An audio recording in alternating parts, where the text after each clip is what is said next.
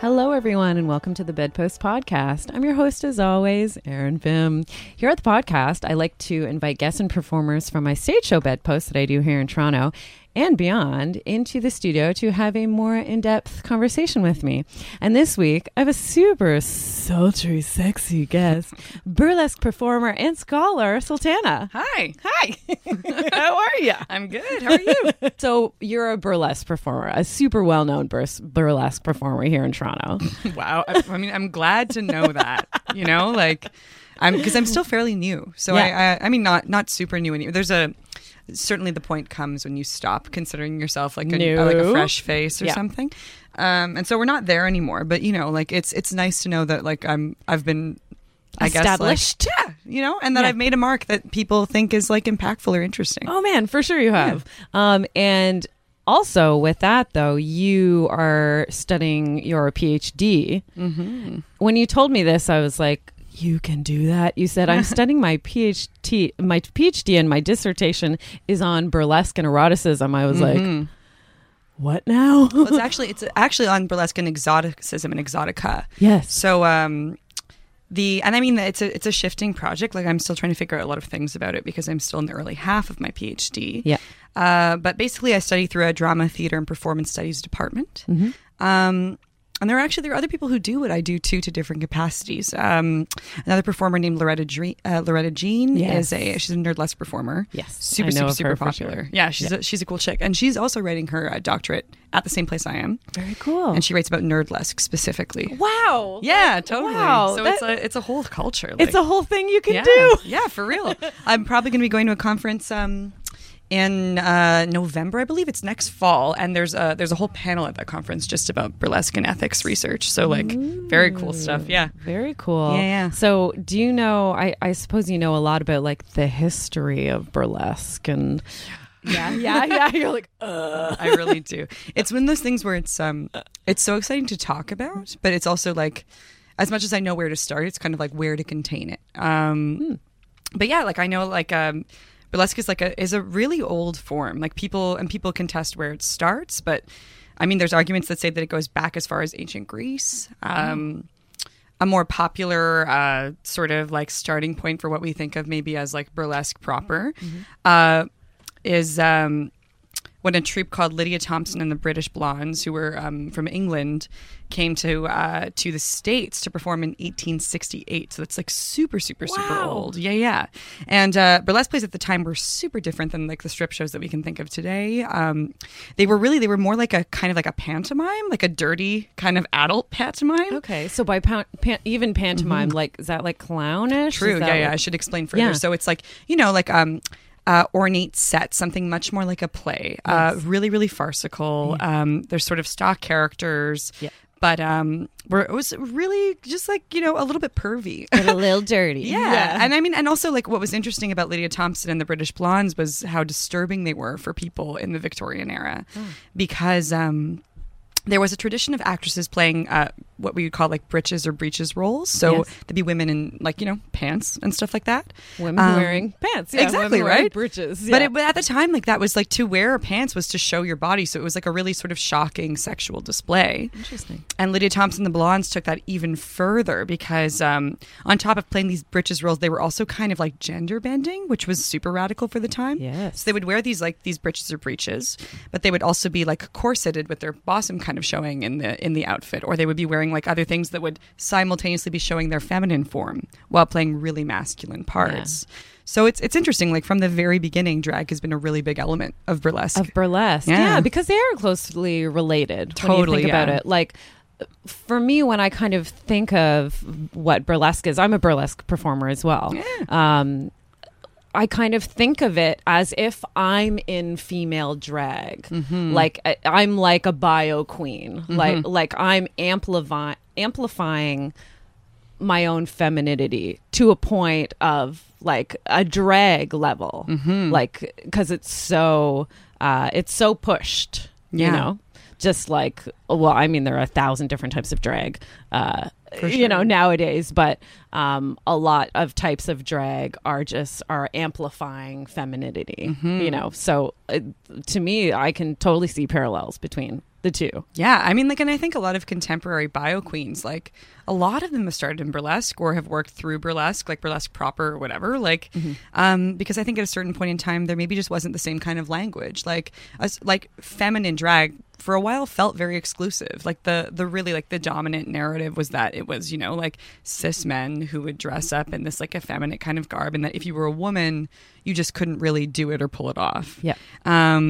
And so burlesque was a space where that was really invited. But some people, like, I mean, I think of like local performer Dottie Dangerfield is a great example of someone who started in burlesque, but really, I mean, all along, really kind of just wanted to be a drag queen. Has been doing drag. A biological female doing drag. Yeah. Female drag. For sure. And I think a lot of burlesque informs Dottie's aesthetic still, that she is, you know, continuously raunchy, that she is, I mean, she still does like sort of strip numbers. She still like hones that kind of like very burlesque, high effeminate camp that we see in a lot of like the early sort of 90s neo-burlesque figures.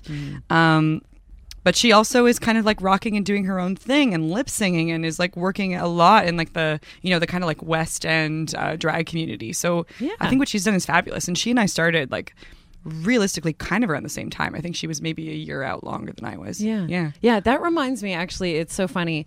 I like for my birthday and things like that, I try to like get people that like aren't totally in like the sexuality burlesque or, you know, sex club kind of, or sex educator sphere. I get my friends that are kind of outside of that, and I kind of like pull them in and like invite them to an event or something just to be like, here's my world. So I feel like maybe 5 years ago, I just took a group of friends to Sinful Sundays at Cherry Cola's here in Toronto, which is a pretty awesome burlesque venue. And for the first time, a lot of people saw burlesque. And my friend, who is actually episode 1 of my podcast, Keelan Fiorello, he when he saw it, he's a gay dude. When he saw it, he's like, oh, I get it. It's drag, but for straight people. Yeah, kind of. Not exactly, but like... like, through your lens. Yeah, I can see how you would think that. That's great. Yeah. An interesting analysis. Yeah, I mean, I think what's been cool about burlesque is that if you look at its history, it's always kind of been pretty subversively queer. Like, I think that's the thing that gets erased a lot. Yeah, well, I mean, because it's also like, why do we think it's not queer, right? Like, we think because where most people are seeing their first encounter with burlesque, or like realistically the neo-burlesque movement, they're seeing it through like really mainstream channels that forefront heteronormative feminine sexuality. So you're seeing like the, you know, the Christina Aguilera and Cher movie, or you're seeing what else is like a good example of something like Dita? Oh my god, or Dita. Who I'm not actually, I don't know if Dita is straight. I know that Dita, but she presents that very like tiny waist, big boobs, alabaster like skin. Beautiful skin. Yeah, like there's nothing challenging. Yeah. But what I mean, but even someone like Dita Von Teese, you know, I retract saying that someone like Dita Von Teese isn't challenging, because I also think it's like where we've seen Dita Von Teese now versus when she started. Like when Dita started, vintage wear was still considered like hyper fetish. Like that wasn't like a normal thing to do. And she was doing like a lot of fetish. Like Dita Von Teese started as a porn star. Like, I don't know why people always we forget that. Yeah, exactly. Yeah. And Dita and Catherine Delish, who's a huge name who I think gets erased in a lot of people's consciousness, even though Catherine, I would argue, is really responsible for a lot of Dita's aesthetic and built so many of her costumes for so long. Yeah, because Delish does like those gorgeous like $1,000 robes. Yes, I know. I've looked at the prices because I'm like, how much are these exactly? And I'm like, oh, okay. But like ostrich feather, gorgeous robes, burlesque costumer. Like amazing, like fur trim, like these like super, you can also get vegan ones too now, which is great. Yeah. But like, you know, like these super opulent. And those Vogue robes for her are like her like basic thing. Yes. That's like her like, it's chill and I'm making this on like a Saturday afternoon kind of thing.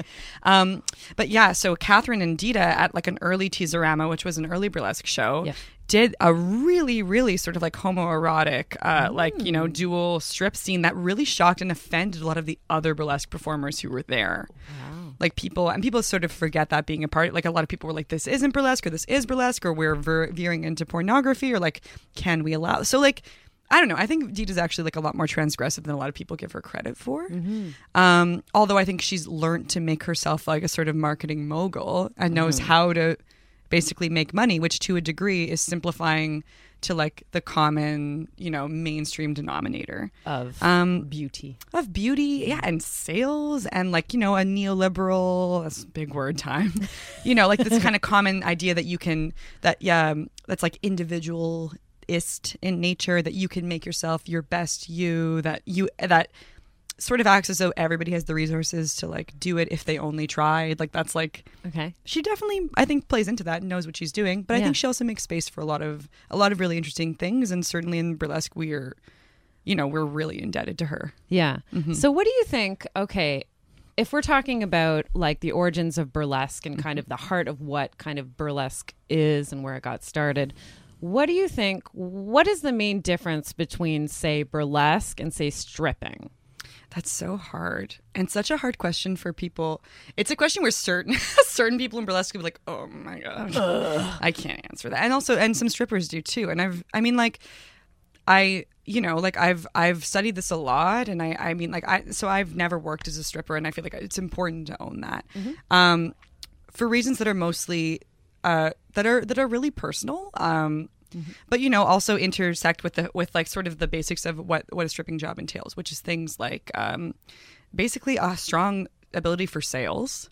It's a sales dominated field. Yeah, exactly. Like burlesque, like our compensation is not contingent on like how well we hustle in the crowd after. It's fully just like, the product you're getting, you book it, you pay for it.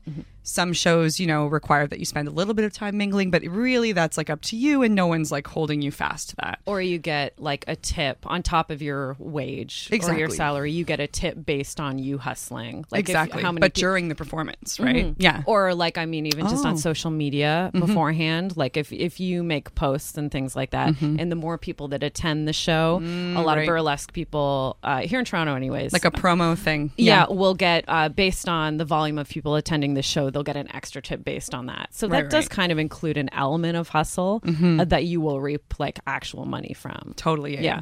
But not nearly as much so as a stripper, you're saying. No. Yeah. Well, like I think there's other things too, right? Like, money is for me the big difference. How much you make and also how much you spend.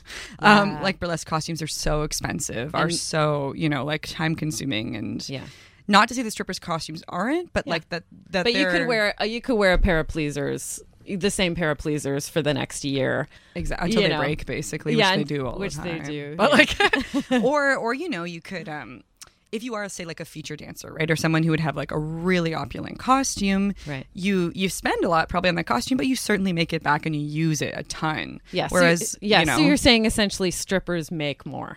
You just spend less, make more. Typically, if you're a stripper, you're there because you want to see financial gains from doing that, right? You think, it's less art based. I don't know. Okay, so like reasons why I also have trouble with this question is that I think Jo Weldon, or Jo Boobs in New York City, she runs the New York School of Burlesque, had a really great quote that she said during a talk I saw her give at BurlyCon, which is a burlesque convention in Seattle. Yes. I was lucky to go to this year. And she was saying, she said something like, the trouble with like making assertions about like burlesque versus stripping or whatever is that like every strip club is so different, and every, you know what I mean? Just like every burlesque show is really different. So and every burlesque performer and every stripper. Exactly, right? So when we make like a sweeping statement about like the nature of stripping, like there are certainly sort of general truths, but they don't even apply to every strip club. Like, for sure. I was reading a book right now, and it's becoming part of my dissertation, because my dissertation is about exoticism. So it's about the ways that bodies who are read as ethnically othered are read in like a neo-burlesque perspective, and I compare it through history to now. Can you even explain that for me? What that is? Break that down a little bit. Okay, so we talked a lot about Lydia Thompson, the British Blondes. shortly thereafter, maybe about like, I would say about 20 years after, roughly, in 1893, a really important event happened in Chicago, which was the Chicago World Fair. And this event had a huge sort of, I guess, like ability to reshape the way that performing and performance genres happened in North America thereafter. Part of this was because part of the World Fair was that they would bring in attractions from different parts of the world. The idea was that you could go to this fair and experience the whole globe in this one little location. Something similar to, I mean, it certainly wasn't, but the idea was much like maybe like Epcot at Disney or something. Okay. Like this kind of like taste it all, whatever. But all of it is, you know, fabricated and super whatever, and it's not like an authentic interpretation of each culture. Exactly. Yeah. And one of the most popular attractions was this little area called a street in Cairo. And there were a series. Well, there's a lot of different points of contention about this, but there was a series of dancers who were all working under a pseudonym entitled Little Egypt. Okay. Sorry, I like started with that, Little Egypt. Yeah. And basically the big like importance of that was that this is the moment when like belly dancing is introduced to North America, and people lost their minds because you have to remember, like at this period of time, it was like the Victorian era in Europe, so people were like so corseted and wearing bustles, and so like no dancing. Like maybe like the best you have is like maybe a piano, which like one member of the family can play, and everything is very calm. People are terrified of any sort of like real expression of sexuality. Yeah. And so, you know, and like the belly dance costumes then were nothing like they are now. It was like the women were fully covered too, but they were just in loose clothing that showed their form and showed their like undulations. And people really like flipped out. And so that, in combination with, unfortunately, aspects of minstrel shows, like blackface minstrel shows that were happening in the States, amalgamated together to sort of become a part of burlesque theaters, which so the Chicago Fair happened in 1893. By the early 20th century, burlesque shows were like were a working class entertainment form, predominantly for male audiences.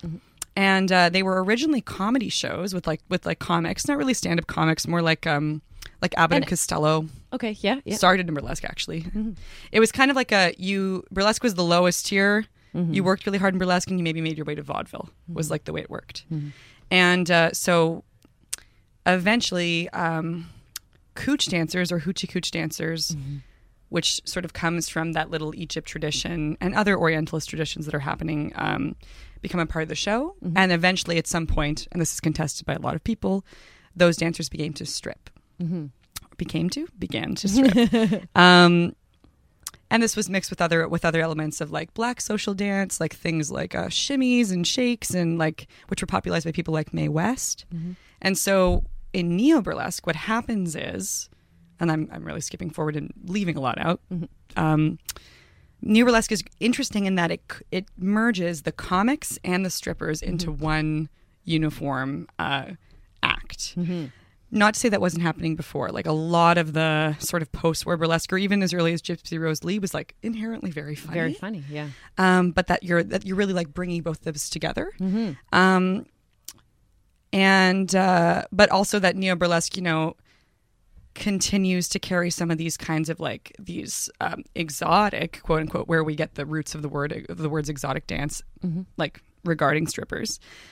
Sort of undertones that continue to be reperformed, and that those readings affect different performers differently, especially in divides between performers who read as white and performers who read as people of color or POC, or even just as ethnically diverse. Like that this affects even people who are, you know, like European, like maybe like that someone who is Spanish is you know, sort of like the expectation is that you're playing to that, or like I'm Portuguese almost entirely, and like I don't think people know how to ask me to play Portuguese, but it certainly is a way that I'm kind of read or like asked to rearticulate, especially because like I'm quite dark, and so a lot of people assume that I'm Middle Eastern off the get-go. And so like when I began burlesque, especially like a couple years ago, I think this is a little bit different now for the better, which is great. There was like a huge amount of pressure to like play into this thing that wasn't even like, you know, like it is a little bit like there's a part of my culture that's that is like kind of like of Arab descent, but it's quite far back. It colors me, but it's not like my cultural experience for sure. But this sort of like idea that I could play to what I presented like, and that I'd be comfortable with that, or that I wanted to do that, was incredibly uncomfortable and really like pushed my project to be what it is now. Interesting. Yeah. That's very interesting. Because that's bringing it back to drag.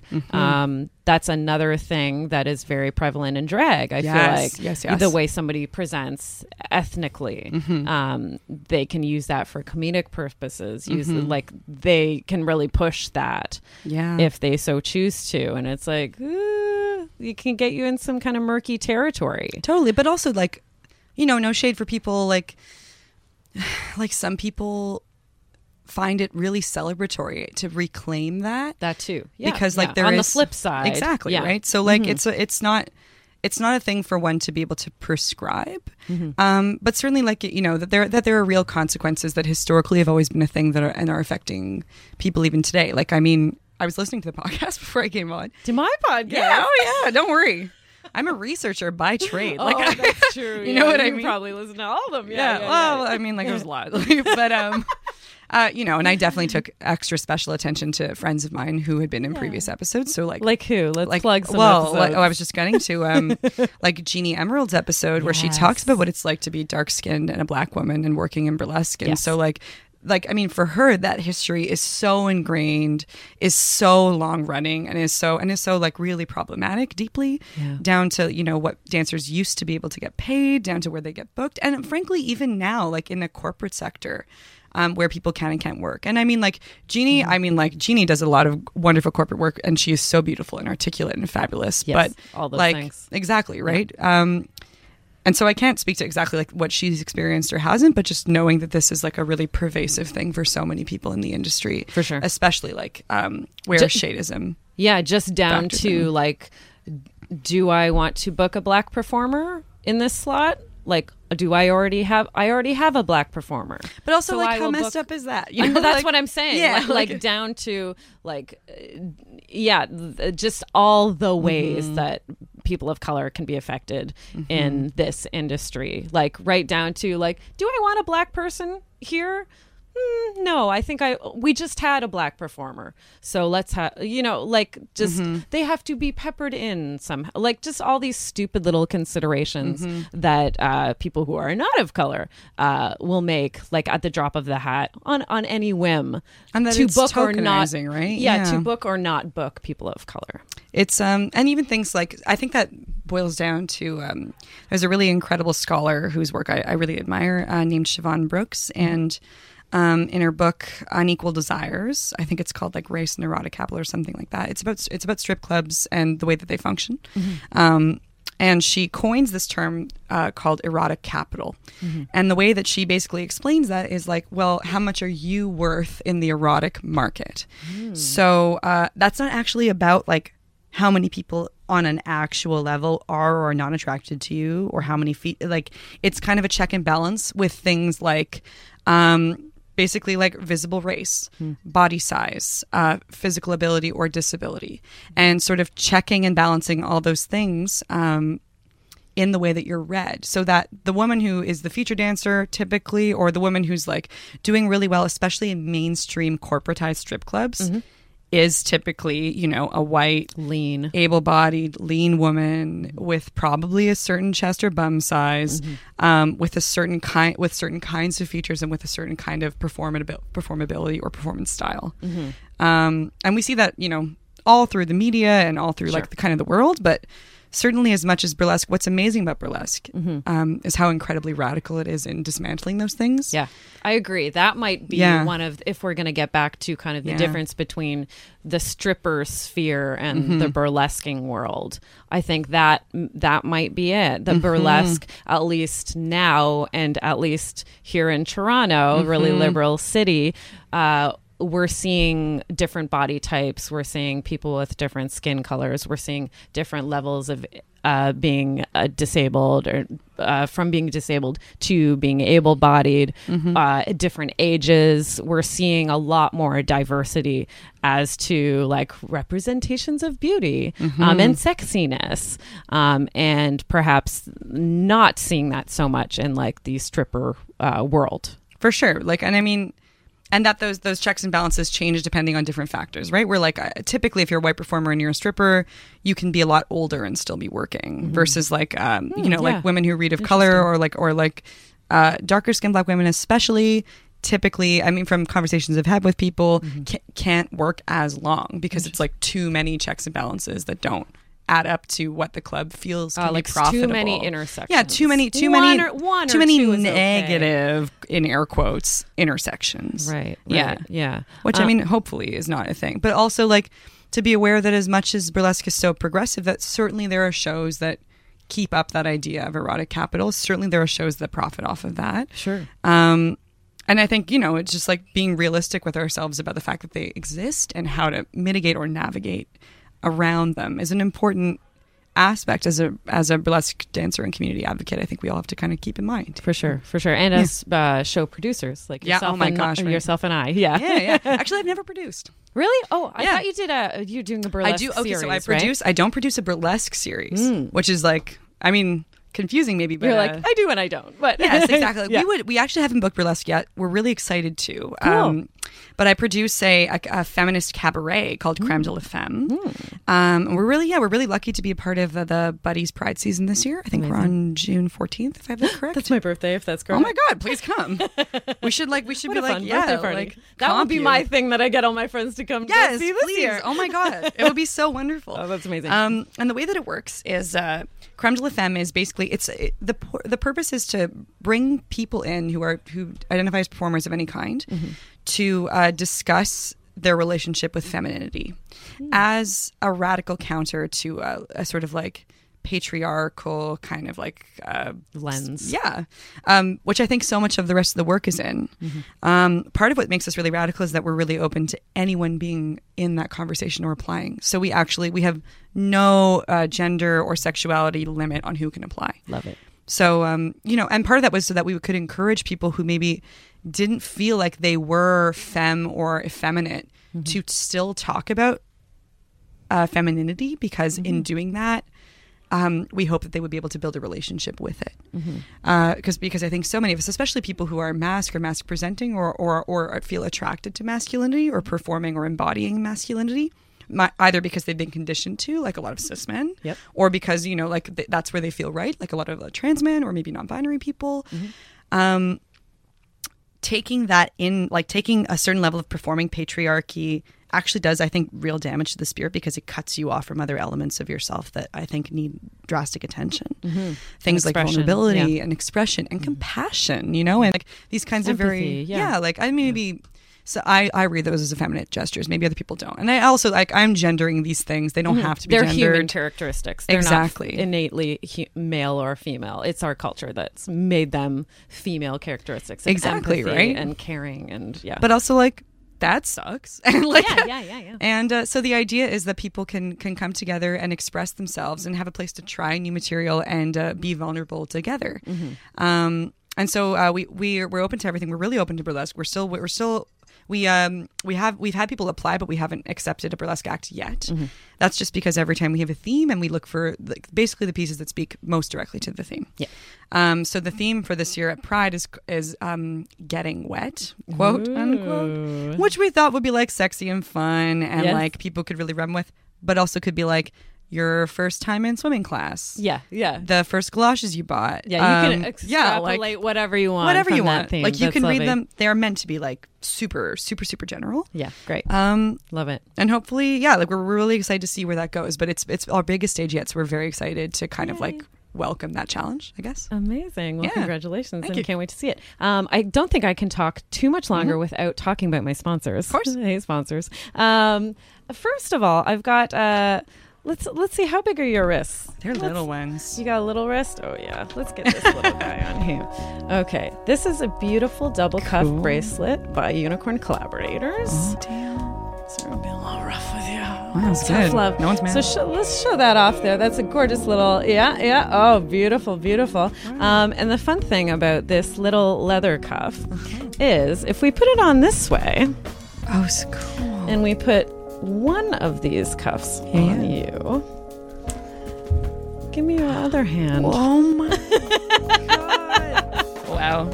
Little wrist, big hands. Oh, little wrist, baby. And then we do that up. We've got you in this gorgeous little pair of handcuffs, yeah? This is amazing.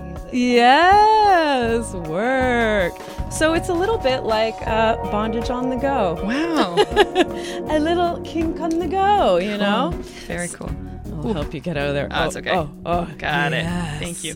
And what is great about Unicorn Collaborators, this, of course, is just one of their many, many innovative designs. They really like to kind of incorporate fashion, both, and useful kink wear.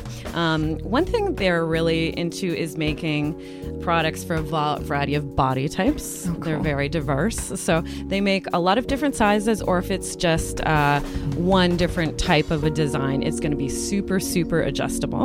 And the other thing they want people to know is that they also do a lot of custom pieces. So if in all the sizes that they are offering you, you're still not finding your exact size, they're into custom work for you. And I'm going to take out my little, my cute little business card holder that Unicorn Collaborators made for me, and get one of their cards out here to tell you that you can email them at unicorncollaborators@gmail.com. You can go on their Facebook page, /Unicorn Collaborators. They're on Twitter at @UCollaborators. And they also have an Etsy shop, one word, Unicorn Collaborators. You can DM them, PM them, everything M them. If you're interested about inquiries for any of their lovely products. And speaking of Unicorn Collaborators, one of the places that they are selling their products is at comeasyouare.com, which is a fantastic trans-owned, trans-operated sex shop located on the interwebs, but is based here in Toronto. What's great about comeasyouare.com is that they are feminist, they're anti-capitalist, and they want to give you the best products that they're only 100% behind at the lowest price possible. And to prove that to you, they're going to offer a 15% discount if you check out at comeasyouare.com, say with one of these little lovely cuffs by Unicorn Collaborators, and you put in the coupon code BEDPOST, that's BEDPOST, all one word, you'll get 15% off. And also here in Canada, if you order over $50 worth of shit, that you're going to get free shipping and handling. And then lastly, but not leastly, Sultana, have you been to Oasis Aqua Lounge? I have. Yeah. Our third sponsor is Oasis. Oh my God. Which is located at 231 Mutual Street here in Toronto. They're a sex club, but they are kind of more like a spa, dance club, dungeon. They're everything. They've got the heated pool, they got the sauna, they got the hot tub, so many different things at the facility here in Toronto. And basically they are a community hub for all sex positive folks, be it like entertainers, educators, and they're also talking about inclusivity and diversity. They're a welcome of all gender orientations and sexualities there, and they're also a shame-free, judgment-free venue for any type of play that you happen to want to happen between two consenting adults. Wow. So go to oasisaqualounge.com to check out more about this awesome sex club that we have here in Toronto. And Sultana, hello. Hey. Hello, my darling. Hello. Let me take a little swiggeroony. So I would like to talk to you about the art of the tease. What I would love to talk about is how people can kind of incorporate striptease into their sex lives, into their bedrooms. And I'd love to discuss with you kind of like what are the different positives people can, what are the lovely things that people can get out of having one partner stripping for another, or multiple partners if you're into that. Starting with maybe do you have some tips and tricks for people that perhaps feel a little shy or a little nervous in stripping for their partner, but they want to? Do you have any place that maybe someone can start if they want to perform a striptease for their hubby wubby? Oh my God. Okay. I think the first way to assuage any kind of anxieties somebody might have is to always remind yourself that so often stripping is funny Yes. And if anything fucks up, you will Laugh. be forgiven. Just laugh. And nobody cares. Exactly, right? Like things will get caught. Like Yes. real people clothes are not like burlesque costumes. Like they Your open- hair will get caught in your shirt when you're trying to take it 100%. Or your pants are like, they're not going to come off easily, or it's going to be weird or whatever. Yeah, your jeans will always get stuck at your ankles. Yeah, and it's always weird. The ankle part is always like the worst part of everybody's like, and if you still have a sock on after, then you feel like you're like, oh, what have I done? Kind of thing. Like it's all good. Don't stress about it. Like I would say, just like give it a bunch of time. Yeah. Also do it when you're ready too. Like take your time with your partner. It doesn't have to be a thing that you're like into on the first date. I think seduction also takes confidence with who you're with, right? Like, so the comfortability between two people. Yeah. Exactly. This might be a thing to kind of wait until you're comfortable with the other person. Yeah. And I mean, everyone's different too. Like some people are like right there, right from the get-go. For me, like a one-night stand or a first time, like there are too many other factors that I'm considering before I can be really focused on like performing with and for somebody. Yeah. And so it's about kind of like waiting it out, feeling out your partner, asking questions without making it weird, like just like figuring out and sussing out what they like. What the viewer wants to see. Exactly. Like, do you want a slow sensual tease? Do you want this to be like a Coyote Ugly thing? Like, what is your, like, where are you at as the receiver of that kind of attention? Great. So perhaps don't, I know maybe the instinct might be to surprise the other partner, with a strip tease, but you're saying maybe probably the quality of the striptease and the experience that the two of you are having is going to be heightened and is only going to be better by a little bit of communication beforehand about it. For sure. And also you can do it in way like it can still be a surprise. Like as to when you do it. Exactly. Or how, or like there are ways to ask some of those clarifying questions without being like, that on Thursday this will be a thing that we're going to do or whatever. Like I think there's still a lot of ways to keep an element of sort of like suspense about it. But also, ultimately at the end of the day, you're taking a leap, right? And it's you stripping, like, so it's really like with a consensual partner that you have a rapport with, it's probably not going to like bomb too badly. Exactly. Like you'll be fine. You'll be fine. Yeah. And what do you think are some of the positive things that can happen out of this type of an experience for either the person performing or the person receiving the striptease? For the person performing, I think what's really lovely is, and it's silly, but right. Like, so I think often our attention is so divided. Even as a performer who works regularly, like, on the scene or whatever, even there, if a partner visits me, like, which has only happened like a small handful of times, their attention is still divided because it's like, I do my number and that's great. And then there's like, 7 other people that are going to do theirs, right? That night. Yeah. And we're out and we're, maybe you're having a drink, maybe you're not, maybe you're talking to someone. They're like, and the rest of the time, I think like, social media and various technologies keep us really like in and out of the world at the same time. Yes. And so I think really the most beneficial thing about striptease within the bedroom is that both people are fully focused on each other. And that how often does that happen? Exactly. And also that they're fully focused in a state that's pre getting down to it. I think we lose a lot of like desire in the world that we live in now. Like things are so quick and things are really immediate gratification. Yeah. And like, for me personally, where's the tease? Exactly. Yeah. And that like, I miss the days of like a long-term slow flirt. Yeah. Like it's always better once you get to it. For me anyway, if you've built up that kind of like that kind of sexual tension, like that's amazing. Yes. And so that's even longer than just the striptease itself. That's like a long dedicated process of being of holding off just enough. Yes. And knowing when then like the coming together. Then like at that point it becomes like a tidal wave, right? Yeah. And I think there's so few spaces, especially for women and femmes, where we get to sit in our own power before, especially like say, and this is also like, this is within the primer of something like, fairly heterosexual or something like Femme and Mask or whatever. In so many of those spaces, we're giving over our bodies and our time and our power to a partner.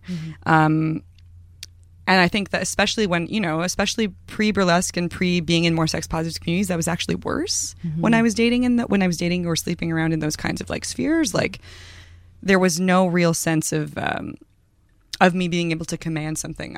For a long time, I felt once I once we had started kind of doing the deed. So the before for me always felt like the most powerful part. And so I think I still like, you know, carry this thing with me where I'm afraid to lose that just before, where all the potential in the world is still on the table. And so I think for me, yeah, like playing in that space or reintroducing it and remembering that it hasn't gone away and that it can only, you know, develop or strengthen with yourself, with other partners, with new people. And I think as you're saying, kind of creating a space, like creating, you are in your bedroom or your living room, whatever, with your partner. That, you know, hopefully this is a person you feel comfortable and safe and lovely around. Like, so I think there's something to be said about creating this physical space where I am going to indulge, you know, in my sensuality, in my sexiness, in this connection we're having between, there's just the two of us here in this room, and we're actually creating this space for me to express myself, for you to receive it, and for us to connect. You know, that there's something very valuable there that it doesn't exist in a lot of places, you know, around. So I think that there's great value in that. Yeah. And I think also can totally be achieved as well in casual like partnerships. Like this is not like, you know, it's not limited only to long-term partners or people you build a rapport with. Like you can find that with people, but it comes from a mutual place of both of you wanting to be there and being attentive enough to be able to be there. You know? Yeah.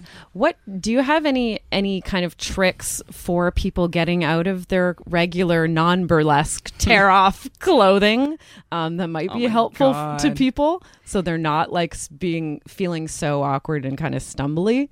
Even as we said, there's a lot of great things that can happen out of like humor in this situation.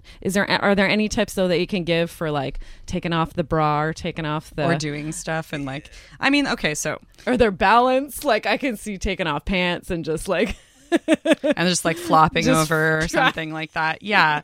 I mean, like you would apply some of the things you do in a burlesque act to you know, like to your bedroom striptease where you're like, oh, you're thinking about a lot of factors. Like maybe you should, if this is planned for sure. And even if it's not, like, maybe you should practice. Or it's just a good practice to be familiar with how your clothes work at all times. Like, you know what I mean? Yeah. Like, how often have I actually paid attention to the way I've taken this shirt off? Exactly. Or like, oh, this one has really weird buttons. Yes, I should be familiar with the buttons. Exactly. Yeah. Or you're like, oh yeah, it's this kind of bra. Or it's like, this is a back zip. This tends to get caught here and there. Exactly. Yeah. Just be aware. What bra am I wearing? And do I know how to get out of this bra? And if you're in performance mode when you're doing it, you're also simultaneously, you're thinking about what you're wearing and how it works, but you're also thinking about where you're at and what you need from the space. Yeah. So if you're taking off your pants and you're worried about wobbling to your death, you know, which is like a thing, that maybe you ensure to get to a point in the room where you can find yourself with some kind of grounding, some kind of chair, like or you're at the edge of the bed, or you've got a hand on the wall, like you put yourself in that sexy position. It's totally calculated. No one needs to know. And like, you know, like, and you can figure it out from then. But like, you're just being, you know, it's like one eye on the prize and one sort of like planning strategically for what might You're happen. The producer. You're both the producer and the performer. Yeah. I mean, that's why sometimes it's still a little bit work. Like, I think, you know, you've got to be in the right place for that with the partner. There are days where you're like, I'm not going to orchestrate the striptease for you today. It's a Tuesday. Or it's like, you know, I just got home from a gig. Like, I need to rip off these eyelashes and go to sleep. Yeah, totally. Yeah. No, it's funny. What I like to do, I teach a class at Oasis that's like a lap dance or a chair dance class, right? God. So my favorite cheat, I'm not great in heels. I'm not. And it has to be like a very specific heel that I can walk in, right? So if I'm in a pair that is just like so sexy and working for the outfit, but like I can't walk that well in them. I for real cannot do my usual like I have a lot of dance training. But you would not know it. I know. If I'm wearing like a pair of heels that I can't fucking walk in, right? So like my favorite cheat is to do a chair dance. So you you essentially always can have one hand on the chair to steady yourself. You can walk around that chair. You can like drop it beside the chair, but essentially you always have the chair like as a security, as like a safety blanket, like for balance. I think of like when you learn to skate. I don't know if you ever had this, and they sometimes will give you a literal chair to like go around on the ice. So you're holding something like for dear life. That's me in stripper shoes for sure. Oh no, you gotta just get the right stripper shoes. I mean, like maybe you don't. I don't know. I have a wear pair that ballroom has. shoes. I have a pair that has like a thick 90s heel, like a chunky heel, which I'm great in those. But like the traditional pleasers that are like schlunk. That like heel, like not good. No, ma'am. Yeah, I have like weird. I think because I did a lot of ballet when I was young, so I've developed kind of a bit of premature arthritis, like in my big toes, like so. To flex in a certain way, I just can't do it at all. I just can't, unless it's like low enough or I feel sturdy enough that all my weight isn't pressing like on that big toe. Anyways, tangent. Oh God. Good. No, I can imagine now. Great. So we're pretty much at time. Cool. Are you able to tell the world any things you have coming up in the future, anything you would like to plug, or any places on the interwebs or here in Toronto that people can come and see you? Yeah, totally. My Instagram is at Sultana Burlesque. I have a website that's launching soon. It's not out yet, but it will be out soon. And my Facebook page is the same. It's Sultana Burlesque. Where is my next appearance? I'm doing a show. The soonest one I can think of where I'm performing as a burlesque dancer is on June 24th. It's a tragically hipped tribute show. It's called Tragically Stripped. Yeah. Brilliant. I know. It'll be dumb and wonderful and great. Who's producing that? That's Scarlett LaFlemme, and Lovely. she's wonderful. She does some really, really interesting, evocative shows. I love that. And please come and check out Creme de la Femme we were talking about earlier. That'll be on, I believe it's June 14th. It's part of the Pride Buddy season on the Thursday of the Pride Week. Awesome. And beyond that, really like the Toronto Burlesque Festival will be the other time to see me. That's all the way in July though, so we got time. Amazing. There will probably be more, sooner dates. And those will be on your website. You're on Instagram, you're on and Facebook and all that stuff. Yeah, at Sultana sure. Burlesque. Yeah, fantastic. Me. Okay, great. What are the things I have to say? First of all, if you want to go to bedpost.ca, that's probably the best way to keep up with all the shows that are happening. If you're here in Toronto and want to see our stage show, we do it twice a month now. Third Friday of every month at Social Capital Theatre at 8 and the last Tuesday of every month at the Super Wonder Gallery at 9. If you're watching us on YouTube, a great thing you can do for me and my business is to subscribe. Wink, love you. If you're listening to us on iTunes or another podcasting platform, to rate and review. Same thing, does a lot of good stuff for Bedpost, the business. If you want to go to Instagram, I'm the Bedpost Sex Show on Instagram. That's probably my favorite place to be as far as social media. So I post a lot of fun and sexy stuff daily. And you'll find out lots of stuff about the stage show and also here at the podcast. For all our amazing podcasting studio content, as well as all our YouTube content, it's all happening thanks to it's all happening thanks to Eggplant Media and all the folks here at the Pacific Junction. So big thanks as always goes out to them. Also, the Sonar Network is the podcasting network I'm on, so check out the other podcasts on the network, and also as always a big thanks goes out to them. Lastly, if you're listening to the audio podcast on a podcasting platform, our original music is by Steph Copeland, who can be found on her website stephcopelandmusic.com. I want to thank you again, Sultana, for coming and speaking with me today. And oh my gosh, oh gosh, I love your hair's down now. I know, yeah, it's always up and down. Flip. It's like constant. I love it. It's like a lot. I'm just a hairy person, really. Just hairy. Yeah. I got hair, girl. And I just want to thank everyone for listening and watching, and we will see you next week. Thank you. Bye.